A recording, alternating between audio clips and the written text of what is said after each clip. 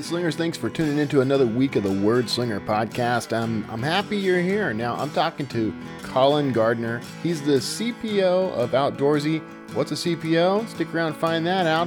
And we're going to be talking about writing from anywhere with an RV as your ultimate writing retreat. So stick around for that. This episode of the Word Slinger podcast is brought to you by Draft to Digital. Convert your manuscript, distribute it online, and get support the whole way at drafttodigital.com. It's the Word Slinger Podcast, where story matters. Build your brand, write your book, redefine who you are. It's all about the story here.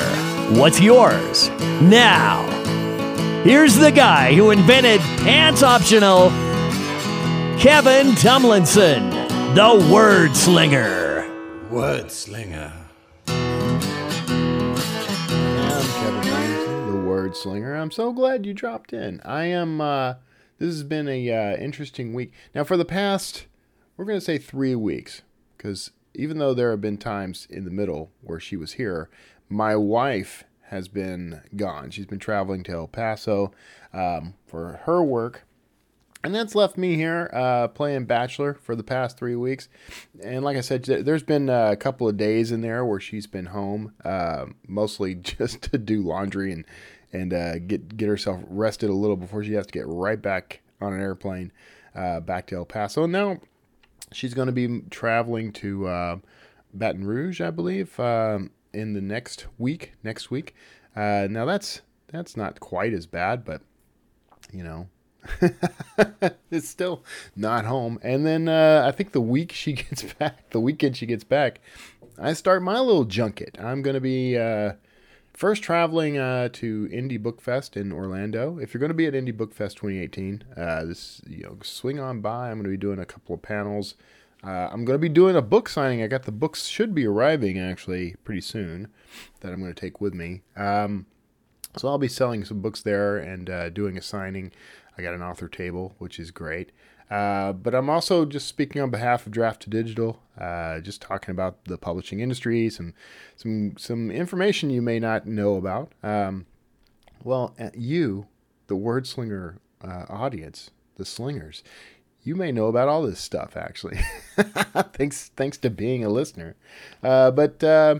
It's going to be an interesting, and now that just kicks off like 3 solid months of me traveling. I think my wife will also be traveling. Our poor little dog is going to have to, she's going to have to stay with the Rince, I think, the in-laws, and possibly even have to stay overnight at a kennel somewhere, which I'm not looking forward to. I may have to reach out to my network and see if anybody could take care of her for a week or two. That's neither here nor there. Now, today, I'm talking to Colin Gardner, and he's a CPO. He's the CPO of Outdoorsy. Outdoorsy.com is the site that Kara and I chose after a lot of research, but we chose Outdoorsy as the site for managing our RV rental. And that has been that's been a great resource for us. We've made quite a nice little profit off of renting out our RV. We rent it out. I bill it out as the ultimate writing retreat, which is the source of the name of this episode, by the way. But it is the ultimate writing retreat. I've written 3 bestsellers in that RV and worked on a couple more that didn't get completed, but didn't get completed while in the RV, I should say. That RV has been it's been interesting. At times we've thought of it as a curse. It was a lot of fun. It was a lot of fun living in it while we were on the road full time. It was a lot of fun traveling in it. I've taken it to conferences before, and so it's in some ways saved some overhead on a few events that I've attended. I took it and did book signings and conferences and things like that. And then we lived in it full time for a little over a year, while we traveled, and that was a great experience. But when we got off the road and when we decided we would get an apartment, it kind of just sat there for a while. It was in for some repairs, and it was there for like 9 months, which I think is ridiculous. And it's really put a bitter taste in my mouth for the people who were doing the repairs, people I thought I could rely on. But I sat there, and while it was there, they left the windows unblocked, so the driver's seat and passenger seat were dry rotted. So the leather, or I guess maybe it's faux leather, I'm not sure, but whatever is on those seats has been flaking off. I had to buy covers for those. The windshield wipers have been a problem. They finally got a recall on those. Got a recall on the step that broke. So, there's been little things that have gone wrong that made that feel like it was a nightmare. But what I've come to understand about it, what I've come to think about it, is that because of all these little things that went wrong, it taught me a lot and gave me some confidence. And I put my hands on the thing more often, and I know the machine better. I know when something's wrong. I know when something needs to be worked on, repaired, maintained, or whatever. And it's helped me in other areas of my life. So it's hard to look at the RV and say, well, what a nightmare, when it really wasn't. I mean, there have been things that went wrong, and it's scary because it's such an expensive vehicle, and you get intimidated. But now that I'm kind of past the intimidation, I'm looking at it and thinking, what a great investment we've made. It's not a great investment in terms of, you're not going to get a ton of ROI out of an RV. If you're thinking of it in terms of, I'm going to buy it and then I'll resell it later. Resale is horrible. It drops in value worse than just about anything else I've ever encountered. I mean, $140,000 for this house on wheels, and the first, we took it by and just kind of got an estimate on it within the first 2 years of owning it, and they only wanted to offer us like $70,000 for it, half its value lost in just 2 years. Now if I sold it outright, I could get much more, probably in the neighborhood of like $98,000 or something around those lines, depending on number of miles, and there's all kinds of factors in there. But you can see it's not a great investment if your idea is, I'm going to buy it and then I'm going to resell it. On the other hand, because of resources like Outdoorsy.com, we've actually turned this into a source of revenue. And this has been great. Now, there's some bugs I got to work out. One of which is I'm not always here to manage the rental. In other words, when someone wants to rent it, I got to be here to walk them through, do the walkthrough of the thing, make sure it's in good shape, make sure it's clean, get them out the door, get the paperwork signed and all that. So that requires my physical presence, and it might mean hiring someone. However, in this interview, Colin talks about some options that they're working on. And I'm very excited about this. Much more excited today than I was during the interview, actually, because now I've had some experience with renting it out. And, we're missing out on some money because of this. We're not going to be able to rent it over periods when we're going to be traveling, for example, because, it's there's no one here to do the stuff, right?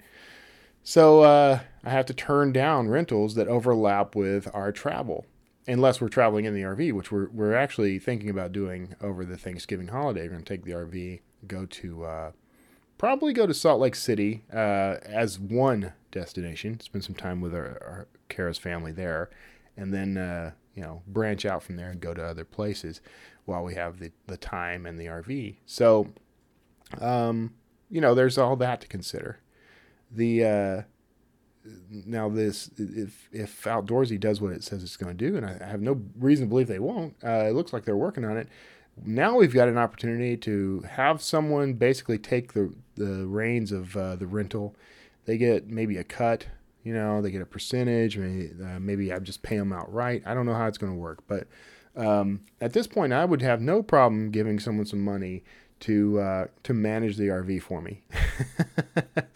Because, by the way, I've done it myself, and I know what to expect, and I know how this should go. And that's one of the biggest reasons to do something like this, I think. So it's no more frightening and intimidating and scary than getting into buying and selling and renting houses, I think. If you're gonna do this, there is some risk. There's always risk. There's always overhead. There's always something you're gonna have to deal with, some headache. But if you can get past your worry and fear over that stuff, it opens up so many opportunities. Now, how does this help you as a writer? First, we're going to talk about this idea of using the RVs as the ultimate writing retreat. Get in an RV, go somewhere. You can literally. I like the idea of getting one of the vans, the conversion vans, and just going anywhere, just literally anywhere, because these things are self-contained. They often have generators. If they don't, some of them have systems that use the engine of the vehicle like a generator, like it'll start up when the batteries are low automatically, things like that. They have, little kitchenettes and bathrooms and, small showers and, a bed and, everything you'd need to go literally park anywhere, sit out and write amongst the mountains and the lakes and the beaches and, all the things God has created out there that are just so inspiring for your work. Go into the city, do whatever you got to do. It's a very romantic vision of the whole thing. There are challenges you'll have to deal with from time to time, but it's worth every minute of that, I think. So there is that, and then there is the idea of RVs as a revenue source, like what we're doing. And as an author, it's great to have multiple streams of income. It's great to have another source of income that isn't completely dependent on me. Now, right now, it is slightly dependent on me. I'm working on that. But it is fantastic to have yet another revenue stream. You know me, I've got several revenue streams.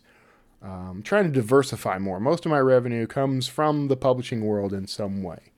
And that's all well and good, but I want to get outside of the publishing world and diversify and make sure I'm taken care of. So anyway, we're 11 minutes in. I did not mean for this to go that long, but we're going to hop into this interview with Colin Gardner, and he's going to reveal to you what CPO means. And, that's not a big secret or anything. I've just never heard the term before. Maybe you haven't either. So thanks for tuning in. Thanks for sticking around. And make sure you stick through the interview. We've got some news and events on the other side, industry news that you're going to want to hear. And until then, enjoy this interview with Colin Gardner. Hello, America. Thanks for tuning in for another Word Slinger podcast. Now, I'm actually chatting with, I'm going to tease him a little because it's official, Colin. This was the most reschedules. And Colin's a busy guy. I'm talking to Colin Gardner. He's the Chief Product Officer of Outdoorsy. And we're going to get into what Outdoorsy is and how awesome it is in just a second. But I had to tease him right off the bat because I've had no other guests have had to reschedule as much as you. So you are a busy, busy man. I thank you for taking the time to chat with me. Well, I'm happy to be here, and promise I won't reschedule. Mid podcast. Yeah, mid podcast, he's gonna duck out. No, man, I completely understand. Things going on. You got a growing company there. Now, this is an Austin-based company. Is that right? Yes. Most recently, we moved to Austin from San Francisco. We love it here. It's just got a great outdoor environment and the place that we wanted to build our business. Oh, okay. That's fantastic. Okay. I'll get into that. I don't want to leave people hanging on what Outdoorsy is. Why don't you give us a rundown on what Outdoorsy actually is and what you guys do? Yeah, no, I'd be happy to tell you. So Outdoorsy is a RV rental marketplace. It's where people go to rent from their peers, other other people like RV owners that have an RV that's kind of not being used currently, and they want to rent it out for other people to come use. And we're kind of the largest and most trusted marketplace. And what we really focus on is building a marketplace where people can, are verified and are able to come and be very certain about what they're going to rent. They have verified owners and verified renters, and we connect them in a way that makes for really safe and great experiences. Yeah, I have to tell you the idea of renting out your RV, that's not new. This isn't entirely new. But I love the approach you guys have taken. It's much more innovative than RV rental I've seen in the past. And maybe there's not a lot of, channels for owners to rent out their RVs through a service. I'll be honest and say I haven't looked into that much. But when we started looking at it, we were very excited. We saw, you guys have ads on Facebook. I actually am friends with Joe and Kate Russo of We're the Russos. They have a whole YouTube channel. They talk you guys up. So when we were looking for what to do with our spare RV, the first thing we thought of was listening with you guys. So it's a great service. Yeah. And so you've listed, what kind of vehicle have you listed? So we have a 38-foot Thor motor coach, and it's a house, man. It's a house on wheels. And we lived in it for a year while we did a whole, I went and did book signings and went to conventions and that sort of thing. So I'm building it out now as a mobile writer's retreat. Oh, nice. Yeah, we see a lot of success for people that kind of pursue that kind of experiential angle, where it's not just renting the trailer, RV, motorhome, what have you. It's also kind of tailoring it so that it's matched to a place to go. In a lot of ways, it's a new medium for travel for people. It's kind of like this kind of third category of lodging that now coming online and becoming readily available. And people know they want to go try it, but they also need inspiration on where to go. And so as a brand, we really strive to provide that for people. Vision, if you go to our Instagram account, you'll see tons of kind of great imagery from our customers and just all the great things you can go do when you have the freedom of the road. So it's a really interesting asset class because unlike a hotel or a vacation rental where you're stationary in one spot, you can take your RV to all the great destinations. You go to the spot. And so you bring your lodging with you, and that just makes it a really interesting medium for travel. Yeah, no, I agree, man. It was great because, I am someone who is very much inspired by the environment in which I do the writing. And, we travel quite a bit by air, but there is something kind of interesting and that happens when you're traveling on the road, because you stop at all the little dots in between, whereas you would have hopped over all that. Now you're experiencing a world along the path. So it's an interesting experience. What really, why this space though? What brought Outdoorsy about? Yeah. So, great question. I think the founding story behind Outdoorsy really comes back to this, the founders going cross country in an RV and really seeing the problem to be solved. Many people being underwater on this asset that they have, or sitting in their backyard, and really being able to bring that, kind of an albatross or an anchor for them and making it actually a money maker for them. And so, the big piece there was kind of going across America, seeing how great of an experience it was, and going to experience the outdoors is kind of the last great American road trip, just kind of that ethos. But then also identifying that there was an asset out there that many people, have as a second home via mortgage, that is potentially, kind of holding them back, and being able to unlock that kind of that latent asset, and have it rented out and then become a kind of a revenue generating asset for them, whereby they can pay for their mortgage and things like that. And so there's a lot of financial freedom that came along with it. Yeah. I mean, from the RV owner's perspective, it is kind of a godsend because we were struggling. I mean, we didn't know what to do because, we had trouble selling the RV and we really weren't all that keen on selling it in the first place. It was just one of those, we're not using it as often. It is, sucking up money each month just because it's an RV. But, this concept of renting it out, we were afraid of it at first, afraid of the very concept of it. But going in through Outdoorsy really was very helpful in comforting us, I guess, giving us a little more confidence in our ability to do this. How are you guys? I mean, tell us a little about the system, like how you protect both the RV owner and the people renting. Yeah, so I think the key to all of this is insurance, right? And a lot of owners in general, kind of prior to kind of this concept of this on-demand insurance that we provided through our platform, didn't have a way to insure their rental, and so a lot of it was just kind of luck, and that scared a lot of people away from doing it. And it's certainly not, when you have this really prized asset that you're saying you didn't want to sell, but you're also about it getting wrecked. It was very clear to us that providing insurance so you could protect the asset was really key to the whole experience. And beyond insurance, insurance just isn't about protection. There is also the piece of like you want the right renter for your vehicle, and so for Right. us, it also meant making sure that the renters that were on our platform were verified. This means actually getting their driver's license and doing a DMV background check, making Right. sure that they don't have tons of outstanding, uh, any outstanding tickets, things like this, and making sure that the people that we're really connecting with are great. And that also goes on the owner side.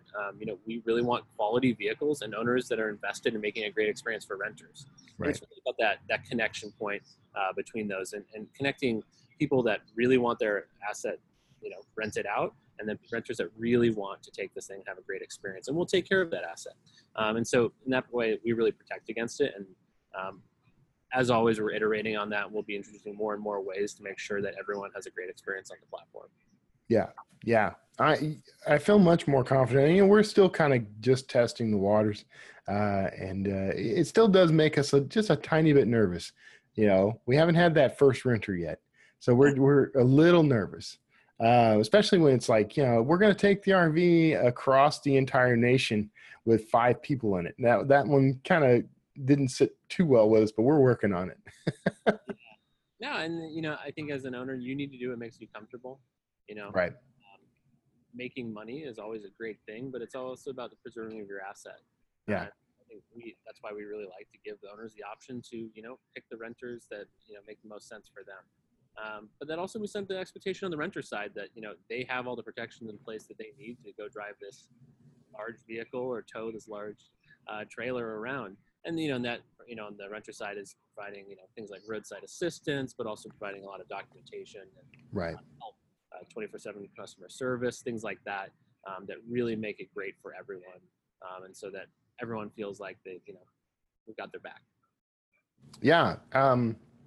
Now on the renter side, because I have a tendency, it's my nature as an entrepreneur. I have a tendency to only think of this as a resource for the entrepreneur with an asset, right? But as a renter, I like what you said earlier that those who are most successful tend to be the ones that focus on the experience.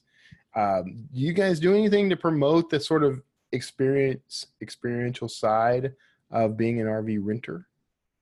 Yeah. So as we're innovating the product side, but we have a large partnership with KOA. And, Okay. part of RVing is you need a place to park it at night. Unless you're just boondocking on your own, there's a piece of land that needs to have an RV parked on it. And for us, we acknowledge full-heartedly that where you park your RV is part of the experience and where you go. So not to give away too much, but we'll be rolling out a lot of features for the renter side to kind of give them inspiration around what to do next, and Right.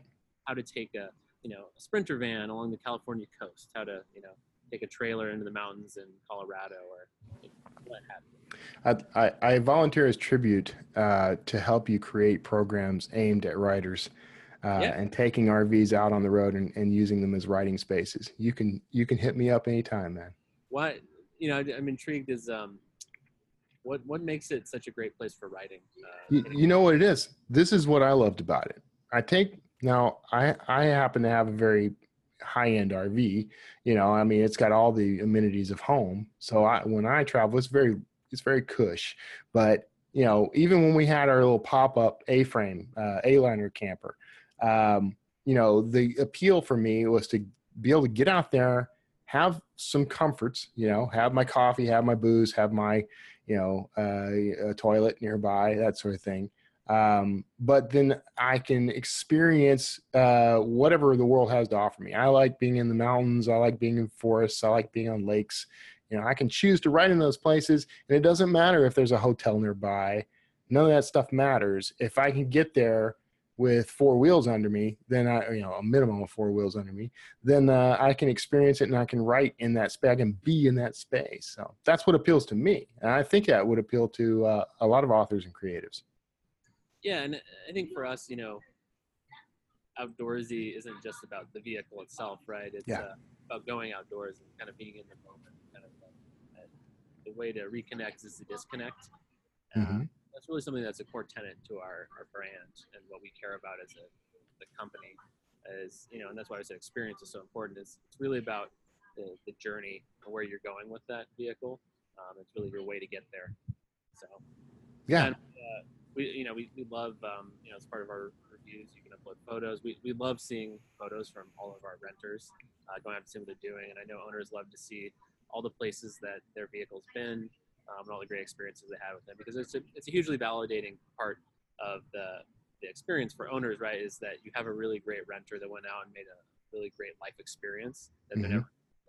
And I think, beyond just the money and, making sure people have a way to take this asset, which they otherwise couldn't make money, it's also about enriching other people's lives that wouldn't otherwise own an RV or be able to rent one.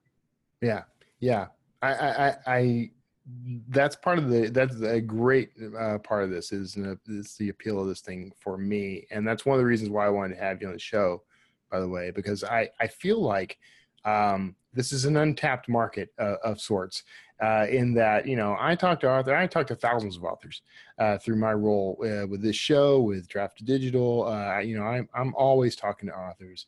Authors are real keen on experience, and they, this is something that I hear a lot of people say, man, if I had the money, I would do it, and this is an open door for the opportunity to, I put this, I talked to one of your guys, Logan, earlier, but I put it as, I made the investment so you don't have to. You can hop in my RV or the RV of anyone on outdoorsy.com and go check out, the Grand Canyon, go check out some national forests. You can be out in these places that are just, inspiration is just dripping off of every tree. So yeah, I think this is I really feel like authors in particular, you're going to find them very passionate about the indie author community.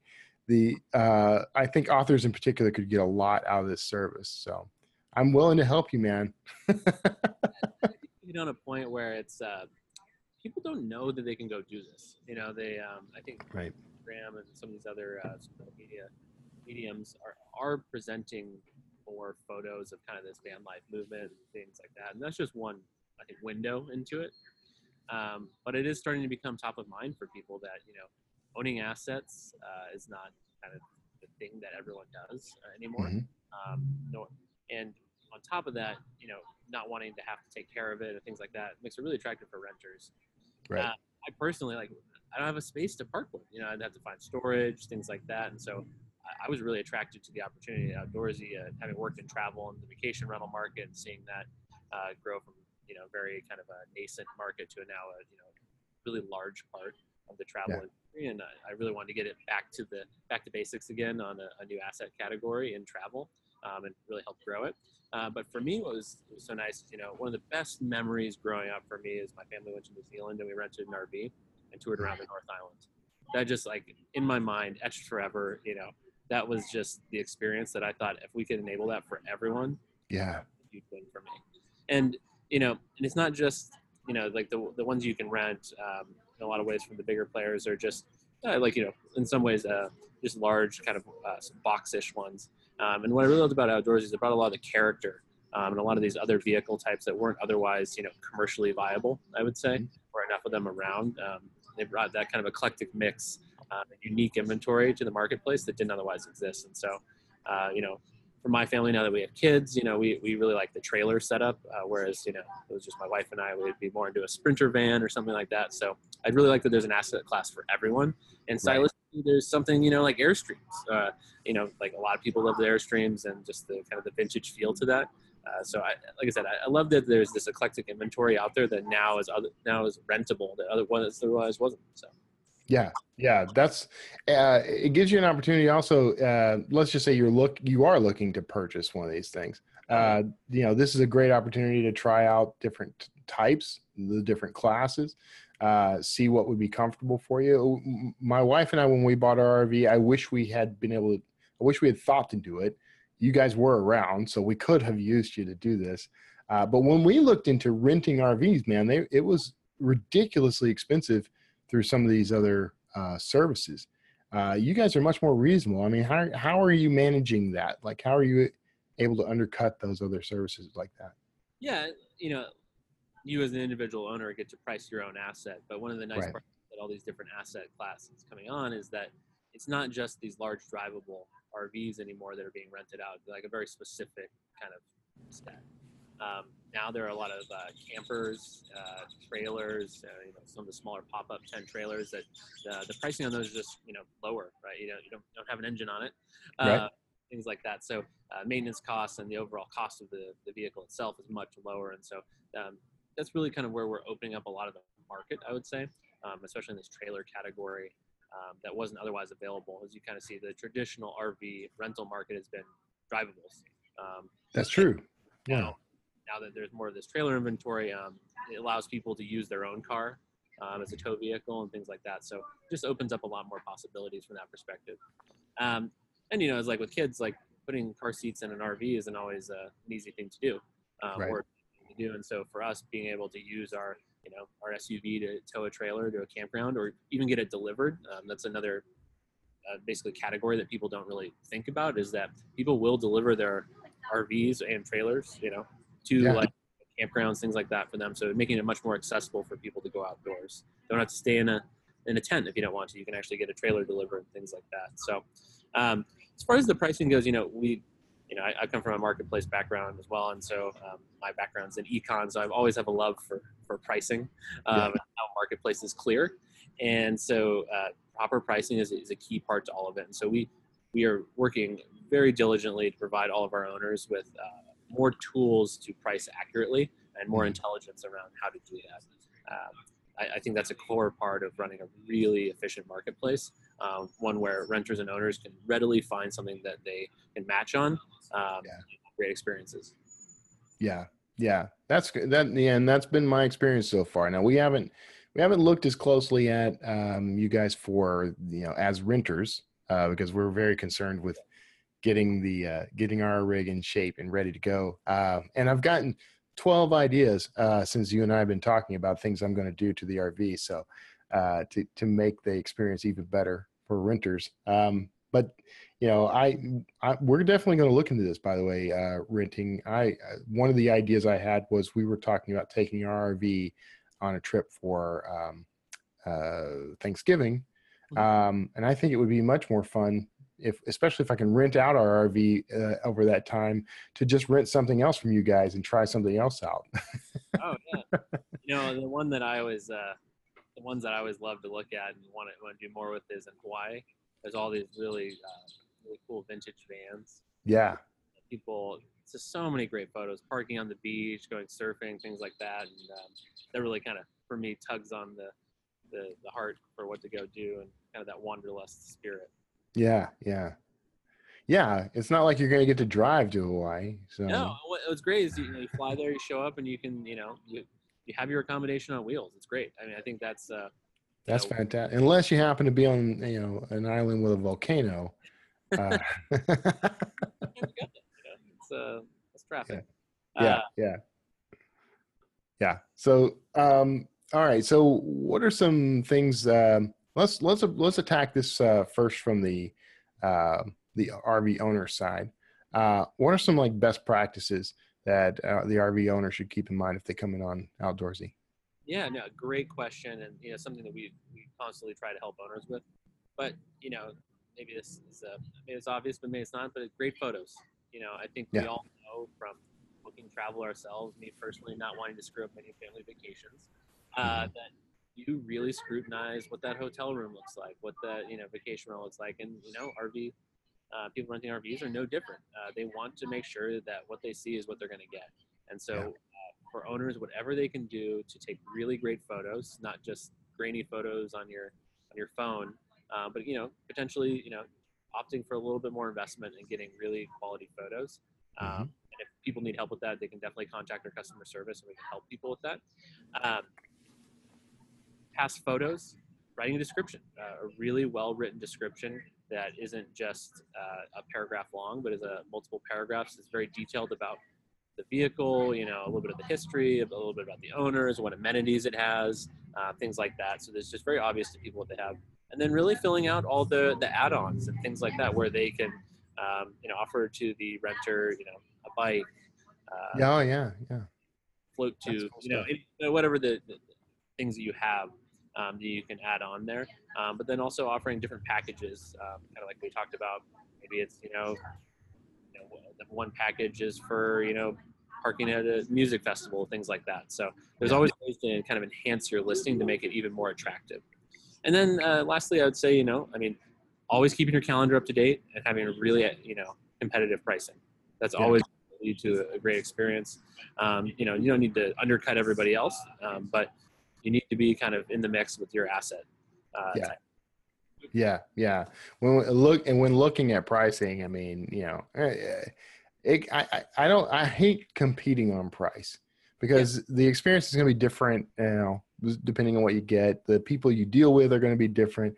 So, I do like to play up like the experience and maybe the amenities and the benefits and that sort of thing rather than trying to compete on price. Yeah, for sure. I agree. And I think that, along ways, what we really want to encourage is a really great community within our marketplace. And I think that comes with trying to be as emphatic as possible with renters. I think a lot of these renters that come on are going to do it for their first time ever. And so, realizing that they, need some help when you give them the walkthrough and the kind of that exchange, really helping them understand it. No one wants to go on vacation and have a problem, right? Like that's just, no one wants that. One of the biggest ways that owners can help make sure that their RV comes back in, the best possible condition is also really spending the time with renters to show them how things work, provide them, the walkthrough, but also documentation on how their RV works, kind of the idiosyncrasies of that RV, and then also being, readily available when they're on their trip to kind of answer questions and things like that.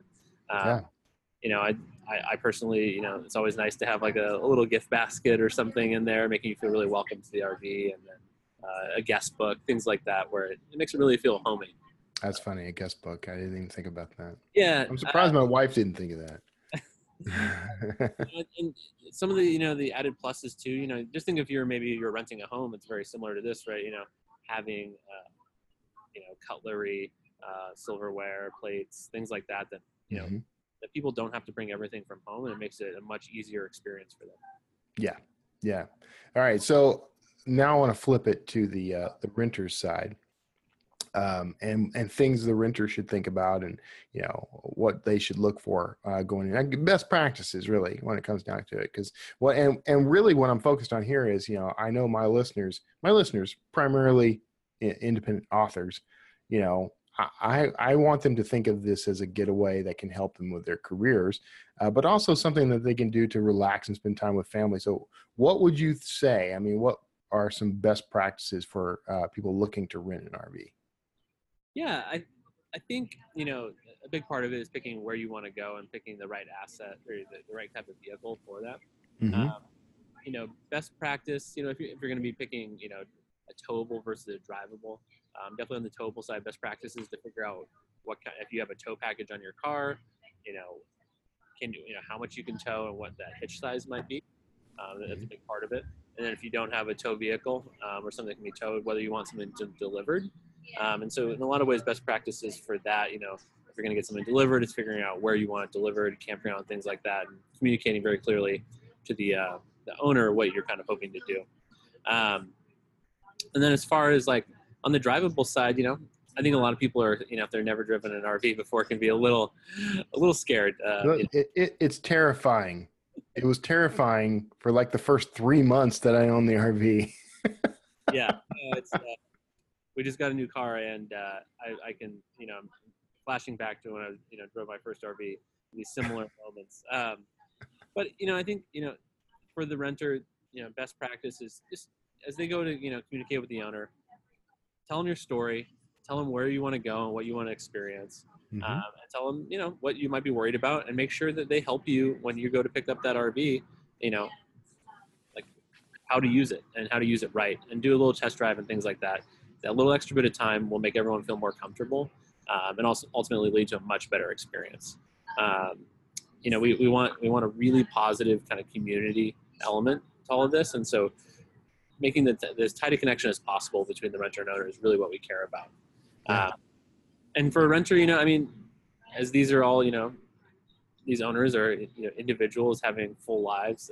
We always recommend that they try and kind of send requests to as many people as possible to kind of make sure that they find something that'll work for their trip.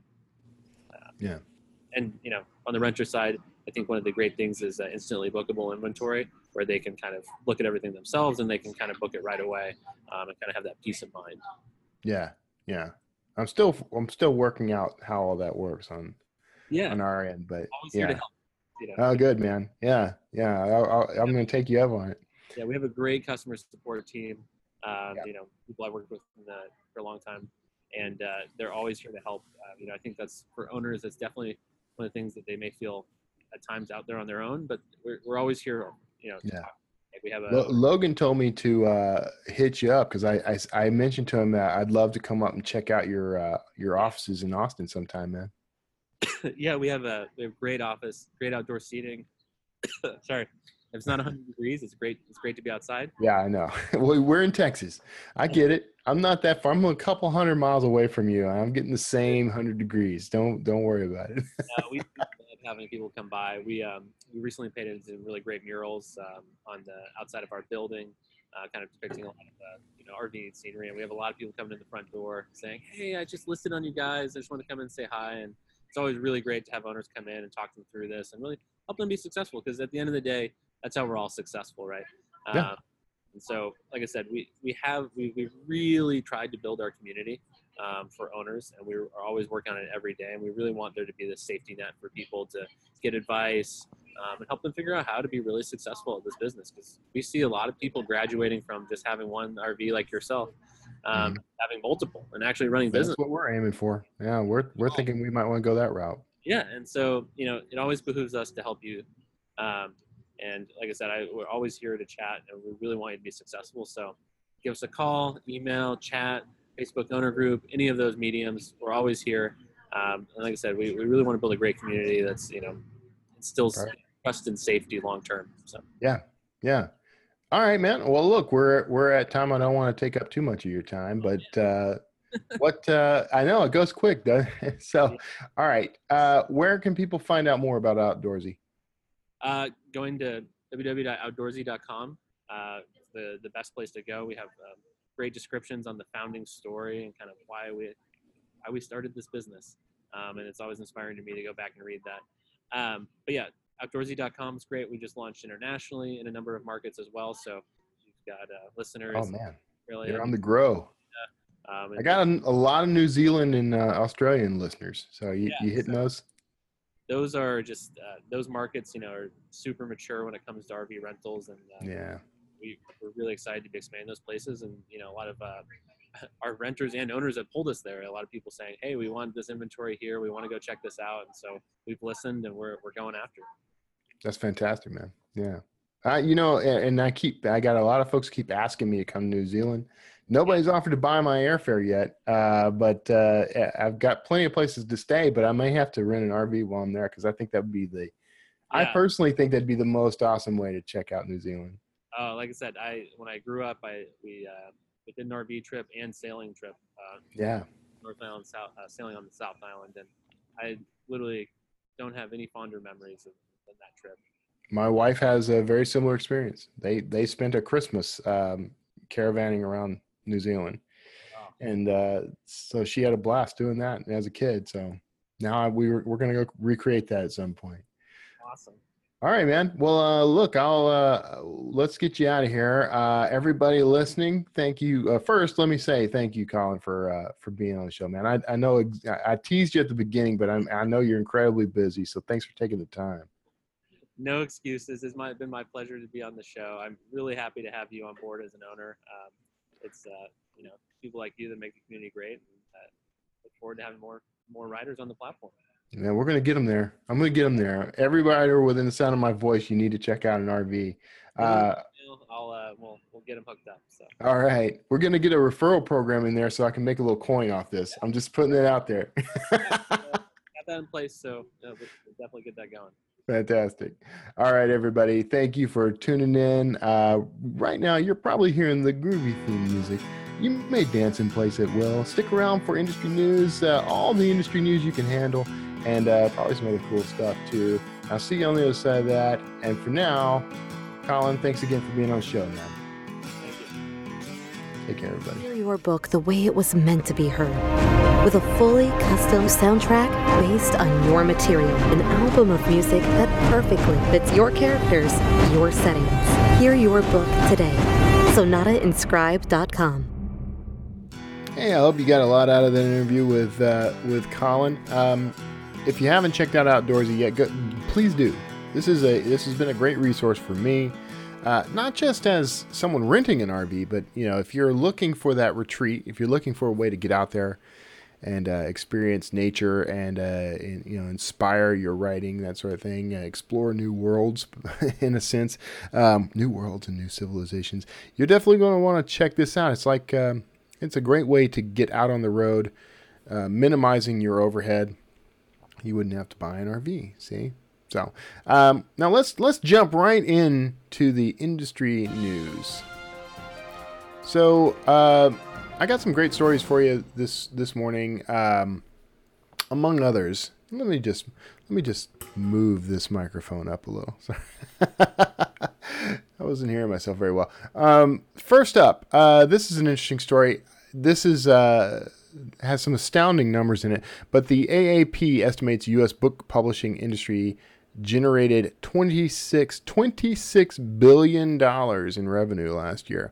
Now, this is coming off of the Association of American Publishers, what they call their StatShot annual report. Not the most accurate report in the world. It doesn't necessarily factor in indie book income. So it's kind of a skewed result, but it does have some interesting numbers. It has one number in particular that I do want to focus on. I'll just read this from our good friend Nate Hoffelder and the Digital Reader. But the Association of American Publishers, AAP, issued its 2018 StatShot annual report today, which found, among other things, that the U.S. book publishing industry generated an estimated $26.23 billion in net revenue for 2017, representing 2.72 billion units, meaning books sold. Now, there's quite a bit here. It makes some claims that the nonfiction, first up, it says nonfiction for adults is on the rise, with a 5.4% increase in publisher revenue between 2016 and 2017. Now, that's probably a healthy number. A lot of people still get their nonfiction through traditional outlets, so they would have probably more accurate numbers on that. Where I think this does kind of stumble a little, it says that publisher revenue for adult fiction declined by negative 1.2% to 4.38 billion. And it says that from 2013 to 2017, this category saw only 1 year of revenue growth, which was in 2015. I think that number is probably inaccurate. I'm going to go ahead out and get out there on that statement because, and I only have anecdotal evidence for this, backed by the author earnings report. But from my experience, from the authors I speak with, the industry professionals I speak with, the fiction is on the rise for the indie publisher. So I think this number doesn't necessarily account for that growth. Now, the other number I thought was interesting here, and this one ties in directly with the stuff that Drafted Digital is doing with Findaway Voices, our partner there. I'm going to move this microphone one more time just to get that down a little. Sorry about that, folks. This is focused on the audiobook industry. It says downloaded audio remained the fastest growing format with 28.8% year-over-year growth from 2016 to 2017 and 146.2% growth over the past 5 years, being 2013 and 2017. Now, that's an astounding number, and what it does hint at is a great opportunity, particularly for indie authors who can own and control their work.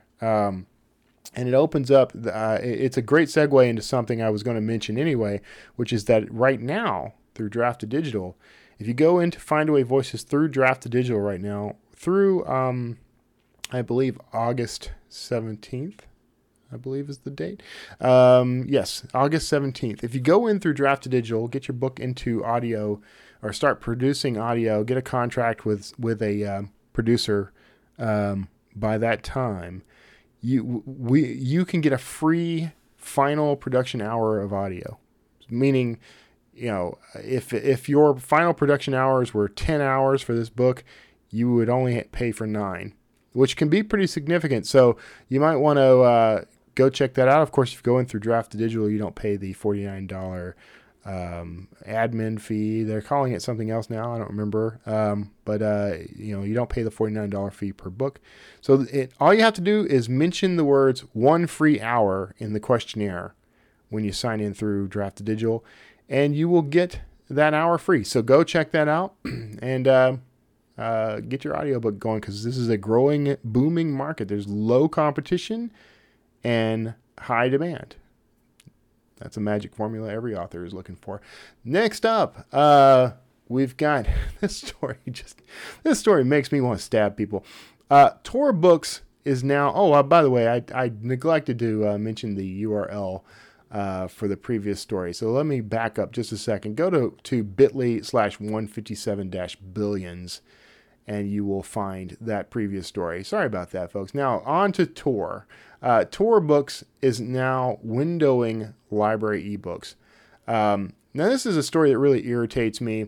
So I'll read from their not a press release, but the letter that they sent to libraries, to the public libraries.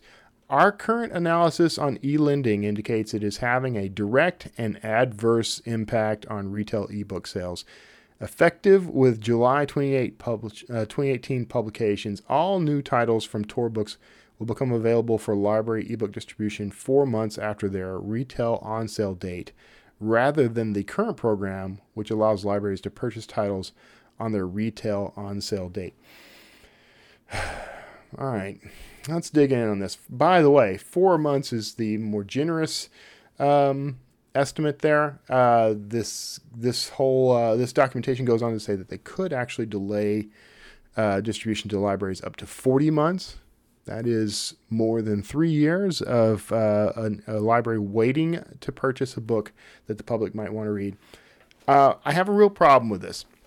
I have a problem with it, and I'm also celebrating it. And here's why. First up, it is ridiculous to say that libraries are cannibalizing retail sales.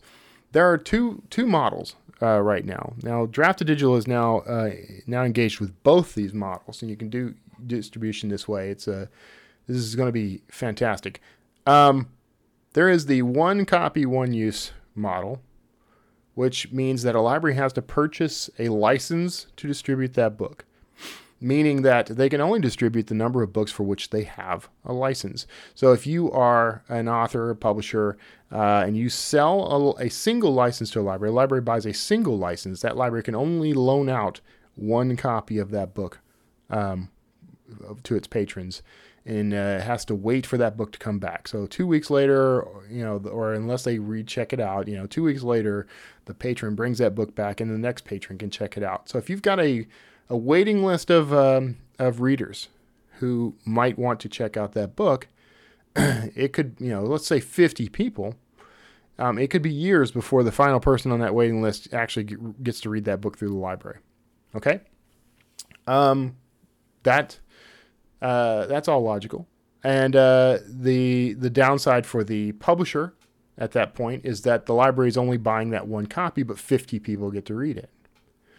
Now, Draft to Digital has rolled out. Now, this isn't something we invented. It's already out there. We're just now incorporating it into our library model. It's called the cost per checkout model, CPC. And here's the idea. Rather than libraries having to pay for an individual license and being limited on, I apologize. I don't know if you heard that. My phone ringing like crazy. I thought I had everything blocked off. But rather than libraries buying a single license and only being able to loan the book out on that license, libraries get the opportunity to loan books out to an infinite number of patrons. And here's how it works. The author would receive 1/10 of their asking price for the book. So whatever you set your library price at, you'll get 1/10 of it. On the surface, that's sort of a what the hell kind of thing. 1/10 doesn't sound like a lot of money. It's not a lot of money. However, if for some reason you've had buzz about you and your work, let's say that you did an event at the library, you were featured in an article somewhere, you were or on maybe you were interviewed for a podcast or a television show. Somehow, some way, the public has gotten wind of you and your book, and now you've marketed. Okay, now they go to the library and they want to check it out. Well, those same 50 patrons could now check out your book at the same time. And you're getting 1/10 of your price. You're getting 10% of that book's price per patron, right? So now you can see where things start to add up. So rather than buying a single license and then you get that asking price for that book and then that's it, now you've got this perpetual income, as new people discover your book. Libraries are better able to take a risk, take a chance on your book, an untried author, untried book. They might be more willing to promote that book to their patrons because it doesn't cost them anything out of pocket. So you can see where that's a great model, and it boosts discoverability. And over time, you actually can make quite a bit more on a book than you would selling it in retail. So in a lot of ways, it's a superior model, right? So I say that to say this. Tor, a division of Macmillan Publishing, has access to the exact same model. So it is literally impossible for retail sales to be cannibalized by library patrons. Think about it. Here's the other side of that. You're a reader. You don't have disposable income to go buy new releases. You go to the library to check it out, and it's not there. You don't read that book. It's not like you say, I'm going to go buy it. If you didn't have the income for it in the first place, you're not going to go out and buy it. So no one is cannibalizing retail sales because those patrons aren't going to buy the book anyway. So you can see where this is irritating, honestly. It's ridiculous. It's just poorly thought out. Now, in addition to that, where I kind of celebrate this is that what it's doing is leaving a vacuum, a void for indie authors to fill. So if I go to the library hoping to check out the latest Tor science fiction author, Orson Scott Card is a Tor author, so I go to check out the latest Orson Scott Card book, and it's not going to be there for 4 to 40 months. But the latest Michael Anderle book is there. The latest Chris Fox book is there. Insert your name here. And it looks a lot like, what Orson Scott Card wrote. It's a similar theme, maybe a similar idea, or it's science fiction. It's something to fill the void, right? I'm going to go ahead and check that book out. And now that indie author gets that sale, and Tor gets nothing. Now, that doesn't block Tor from making that money later. It just delays them getting the money for 4 months or 40 months. In the meantime, that could end up boosting that new author's success. It increases their discoverability. Library patrons will check out a book, and they will read it and enjoy it, and then they will look for more books by that author, and then they will tell other people about that author, and some of those people are going to go out and buy a retail version of the book. So, sip of coffee there for the listeners. So, there you go. I think this is a ridiculous thing that Taurus decided to do. Macmillan is, I know they've got smart people there, so maybe there's a strategy at work, but this is a ridiculous idea. It's offensive, is what it is. I don't know. I have very strong feelings about the public library. I actually think that the public library saved my life, literally saved my life in my early 20s. I was struggling with, I wasn't doing well. I was in a dark place in my life, and the library provided me someplace to go that I could afford to go because I had no money. It gave me books, videos, music, magazines and newspapers, access to job searches, access to community resources I didn't even know existed. So I'm very passionate about libraries. I'm not always the biggest fan of government, being involved in things and tax dollars going to services and that sort of thing. But this one is one that's very close to my heart. I can see an intrinsic return on investment for taxpayers. And I know people may or may not agree with me on my position on these things, but the public library has been amazing in my life and amazing in the lives of others. And so for the publishing industry to just put up the middle finger to these people, to us, the taxpayers, to the people who live in the United States, it's just offensive. So anyway, we'll call that my asinine story of the week. You can find more details on that at bit.ly/157-TOR, TOR, by the way. And maybe we should reach out and let Macmillan and Tor know just how stupid they are. Or maybe we should just sit here quietly and collect our money. I'm not really sure. Let's start a movement, folks. Okay, next up, and this one is our final story of the day.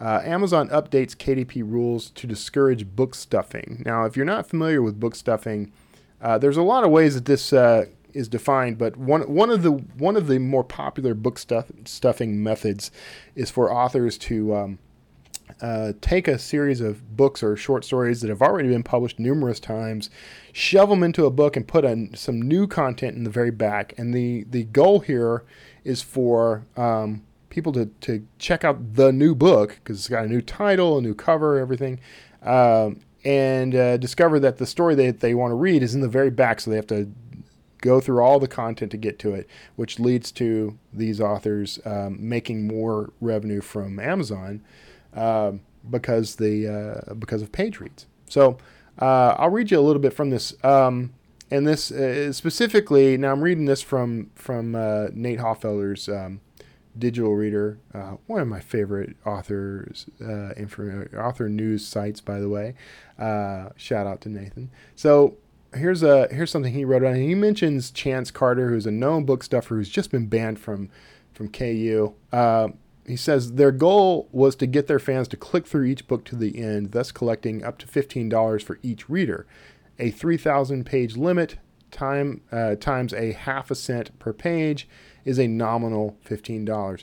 But after all the public criticism, Amazon changed the rules to limit the duplicate content in KU, and then banned Chance Carter and other cheaters from the Kindle store.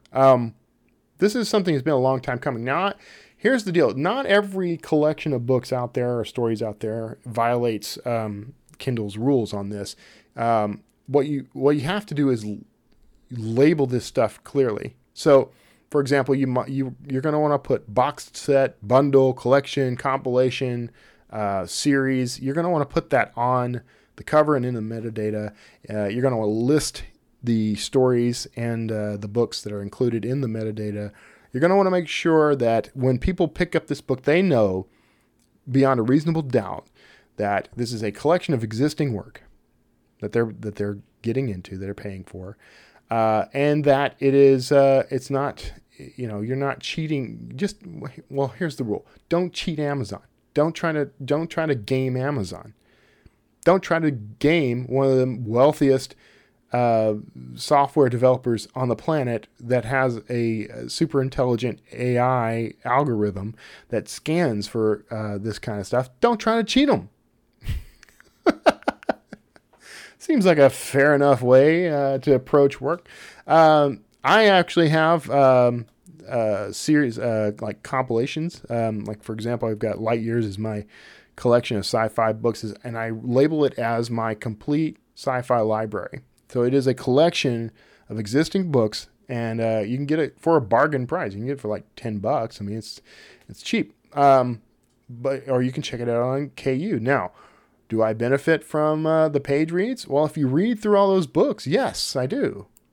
But is this stuffing? Amazon may decide that it is. I don't think that it is, because I do label it clearly as a complete set.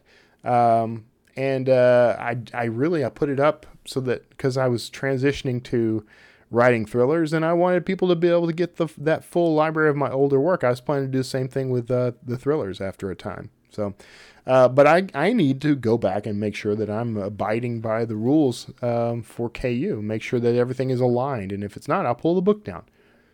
You know, that's life. So, anyway, well, that's it. That's it for this week's industry news. You'll find that story, by the way, at, let's pop on over to the notes. You can find that story at bit.ly/157-Amazon. And that wraps us up for this week's industry news. I hope you got something useful out of this episode of the Word Slinger podcast. It's been a good week, and I think there's a lot of interesting stuff happening. And the RV thing is just incredible to me. It's become an opportunity for so much growth in my life, revenue, exploration. So it's become a tool, and I think that's been the important shift in thinking for me. Instead of thinking of it as a financial burden or, maintenance burden or whatever, wherever my mind was taking it, I'm now looking at it as a growth tool, a multi-purpose growth tool. So anyway, go check out Outdoorsy.com. I hope you're taking care of yourselves. Stay cool. We got record heat out there right now. It's been like 105 here in the Houston area, and I'm hearing rumors of 115 in places like Arizona and some parts of California, especially with those areas near the forest fires, the wildfires. Man, take care of yourselves out there. Get someplace safe, someplace cool. Write some stuff in an air-conditioned cafe somewhere. That's how you can cool off for the day. God bless you. Take care of yourselves. I hope I see you all next week. Hey, thanks for tuning in to the Word Slinger podcast. Now, you can support this show by visiting wordslingerpodcast.com. That's where you're going to find back episodes, books by me, and links to anything and everything Word Slinger. And be sure to subscribe to this show on iTunes, Stitcher, YouTube, and anywhere else fine podcasts are sold. I'm Kevin Tomlinson. Thanks for tuning in, and we'll see you next time. Word Slinger.